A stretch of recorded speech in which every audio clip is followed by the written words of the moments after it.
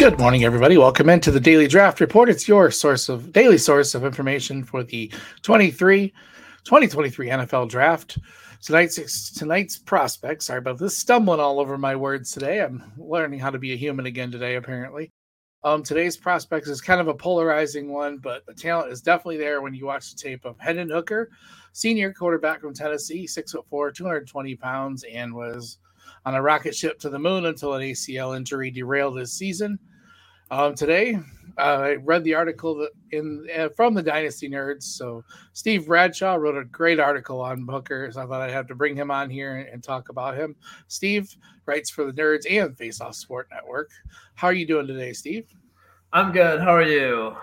Doing good, man. Normally, I don't have that much trouble with words, but I've had a fun couple hours. So yeah, I'm sure. Sometimes you fight with technology, you fight with internet, and you fight with words, and yeah.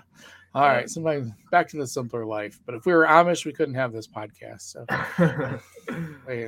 yeah. Anyways, real quick on Hendon Hooker, he was a 4-star quarterback who originally went to Virginia Tech in the class of 2017.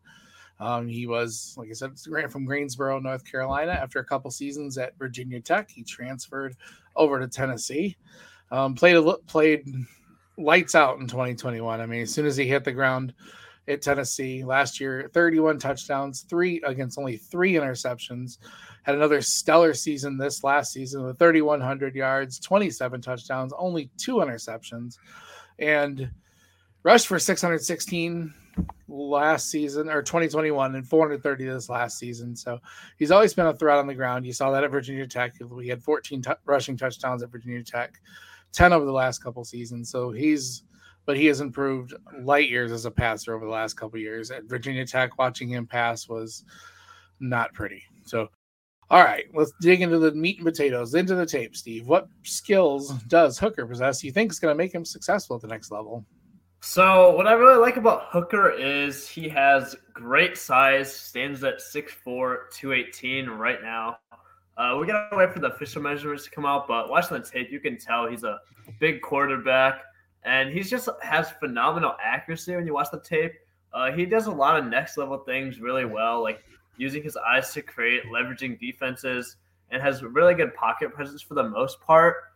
There's really not a lot of knocks against Hooker. Like, when you watch the tape, he looks great. The only questions that you could have against him is he didn't break out until his 2021 he had a good season in 2021 and then had a great season in 2022. I mean, he looked fantastic, like all across the board. Has good rushing upside with his size. He's relatively fast. Just his age is a little bit of concern, but watching the tape, he looks amazing against all these college defenses at a high-level program like Tennessee. Right, those are the things that I noticed too. He's got good mechanics. He throws good on the run. His size is, like you said, phenomenal. When you're dealing with a couple guys in this draft class who are not, we have questions with Bryce Young's size. We have Will Levis is closer, but he's still not, the size that Hooker is. And so you like his size. He brings, like you said, good enough mobility. He can move around in the pocket, but he's not one of those guys. He doesn't shift around in the pocket as well as Bryce Young does, but he feels pressure. It moves well, and he seems to. And running is not his first reaction, although he is far more dangerous as a runner than almost any other guy other than, who am I drawing a blank here? Who's the big runner in this class? Richardson. Yeah, there you go. He's not as much of a dangerous runner as he is, but he's still a very good runner. And he's got accuracy to all the levels. He's gotten better over the years at throwing with touch and anticipation and things like that. So the tape is very impressive. And like you said, against SEC defenses, it's nice to see. But there are concerns. I mean, obviously, everyone's going to be like, he's old, he's 25. I mean, whatever. I don't know. I struggle with that a little bit because a lot of these quarterbacks get to the NFL at 22, 23, and it takes them a couple years to get there anyways, so they're not hitting their stride until they're 25. And I mean, we never had those concerns about Burrow. And I think Burrow's 25 this year now, so he took a couple, he had a good last year, but he really elevated this year. So it seems to me, the age isn't the hugest thing, but Other than age, what else did you see that could cause reasons for concern? Yeah, so like you said, age isn't really a big thing. Just what you see is maybe his being an older player playing against younger players amplifies some of his traits. But besides that, I mean, there's really just a lot of inconsistencies in this game, I would say. Like, not a ton, but what I notice is he has good pocket presence a lot of the time, but there are times where he becomes lazy with his feet and like stays in the same place and doesn't know like whether to like step up in the pocket or take off, and like gets indecisive and has a few turnovers like that. I mean, just a little inconsistencies, on accuracy, like deep down the field.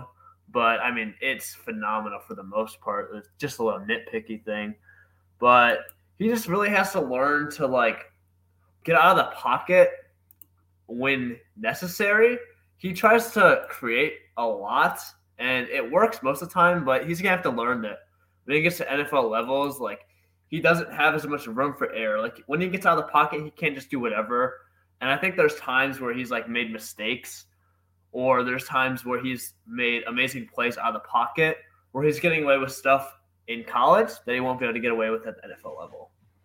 Right. That's, I think, one of the thing that may be the biggest concern aside from the age is the type of offense, Tennessee Josh Heupel runs this vertical spread tempo offense, which doesn't require him to make a lot of reads, doesn't require him to go through progressions. And when plays did break down, guys like Jalen Hyatt would be open 40 yards downfield, 20 yards past the defensive backs. And I saw a lot of big plays and a lot of broken plays that he made huge throws on, but I'm sorry, any quarterback can make those throws. I mean, when a guy's that open. Yeah. So there'll always be a little bit of a question about, hit the system and, like how the way they did. And then I don't even know, the ACL injury obviously hurts a little bit because he can't participate in most of the drills and everything. But I think if you watch the tape, you get an idea of how he is as far as an athletic player. He's got good enough movement. He would have done well in the 3-cone. He would have done, he's fairly agile. He's got, like I said, a good arm. He's got fast enough. He wasn't going to run a 4.5 or anything like that, but he probably would have been pretty close. I don't know, 4.6 maybe. Yeah, the system and the age are always going to be huge concerns, but I don't know. He was being talked about before this injury as, the quarterback 3. And I was always kind of maybe, but I don't know. So where do you have him in your quarterback rankings? So he's my quarterback 5 overall, but I see what you say, like QB3. Like I'd say right now in terms of production, he's probably there. But Levis and Richardson I have Richardson as my QB4 and Levis is my QB3, just because they have upside that is just out of this world. And NFL scouts they're gonna be top like picks, which is also a big, like, scouts love them, and they have that size that NFL teams are going to invest in and, build on. Where Hooker's a projected 3rd rounder right now, he's not going to have as many opportunities in that. But in terms of production, Hooker definitely, I think, has more to offer right now than Levis and possibly even definitely Richardson and possibly even Levis. But I think there's not as much room for him to grow as Richardson and Levis, which is why I haven't missed my QB5. But right. I really like him as a prospect, though. I think he's a very safe bet and like solid player that could definitely turn out and be a solid quarterback year after year. Right. Yeah. If he lands in the right system that can highlight his, what he does bring to the table, because he doesn't take a lot of risks. He's smart with the ball.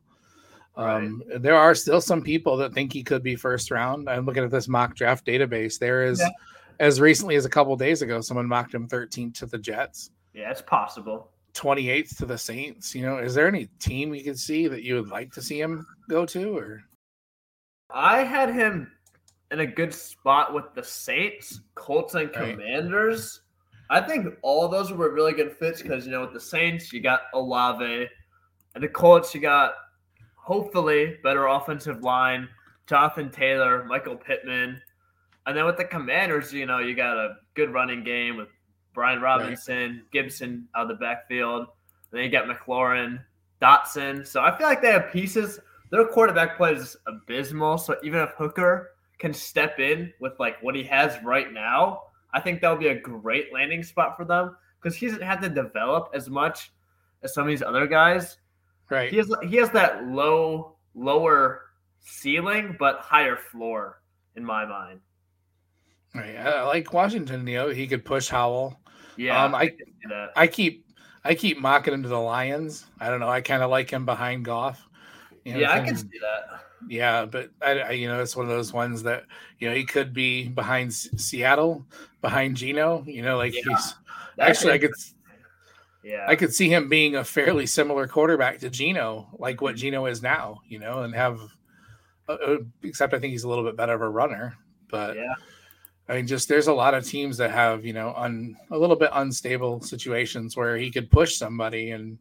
Once again, because of his age and because of all of his experience, he could be a potential starter day one, but I would much rather see him wait and learn behind a veteran. So do you have a player comp for Hooker? Or Yeah, you kind of just talked about it. Geno Smith, when watching the tape, that's like exactly what I saw. Like except for the running. But Geno Smith is honestly an underrated runner, and you have to take into account that he's like into his 30s now. So he's not good of a runner. He's much different now, than he was like younger.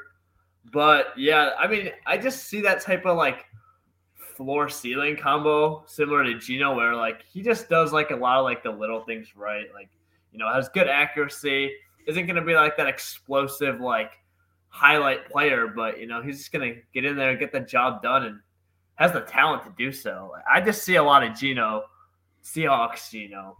And even so, I kind of see a similar story with Geno Smith. Like Hooker, I feel like has just been unfortunate situation after situation. So it's kind of even connected even more. Like when he gets the chance, he's played well. All right, thank you, Steve, for hopping on. Despite all of my technical difficulties, you were able to hang around. Yeah. Let everybody know where they can find you on Twitter and find your work.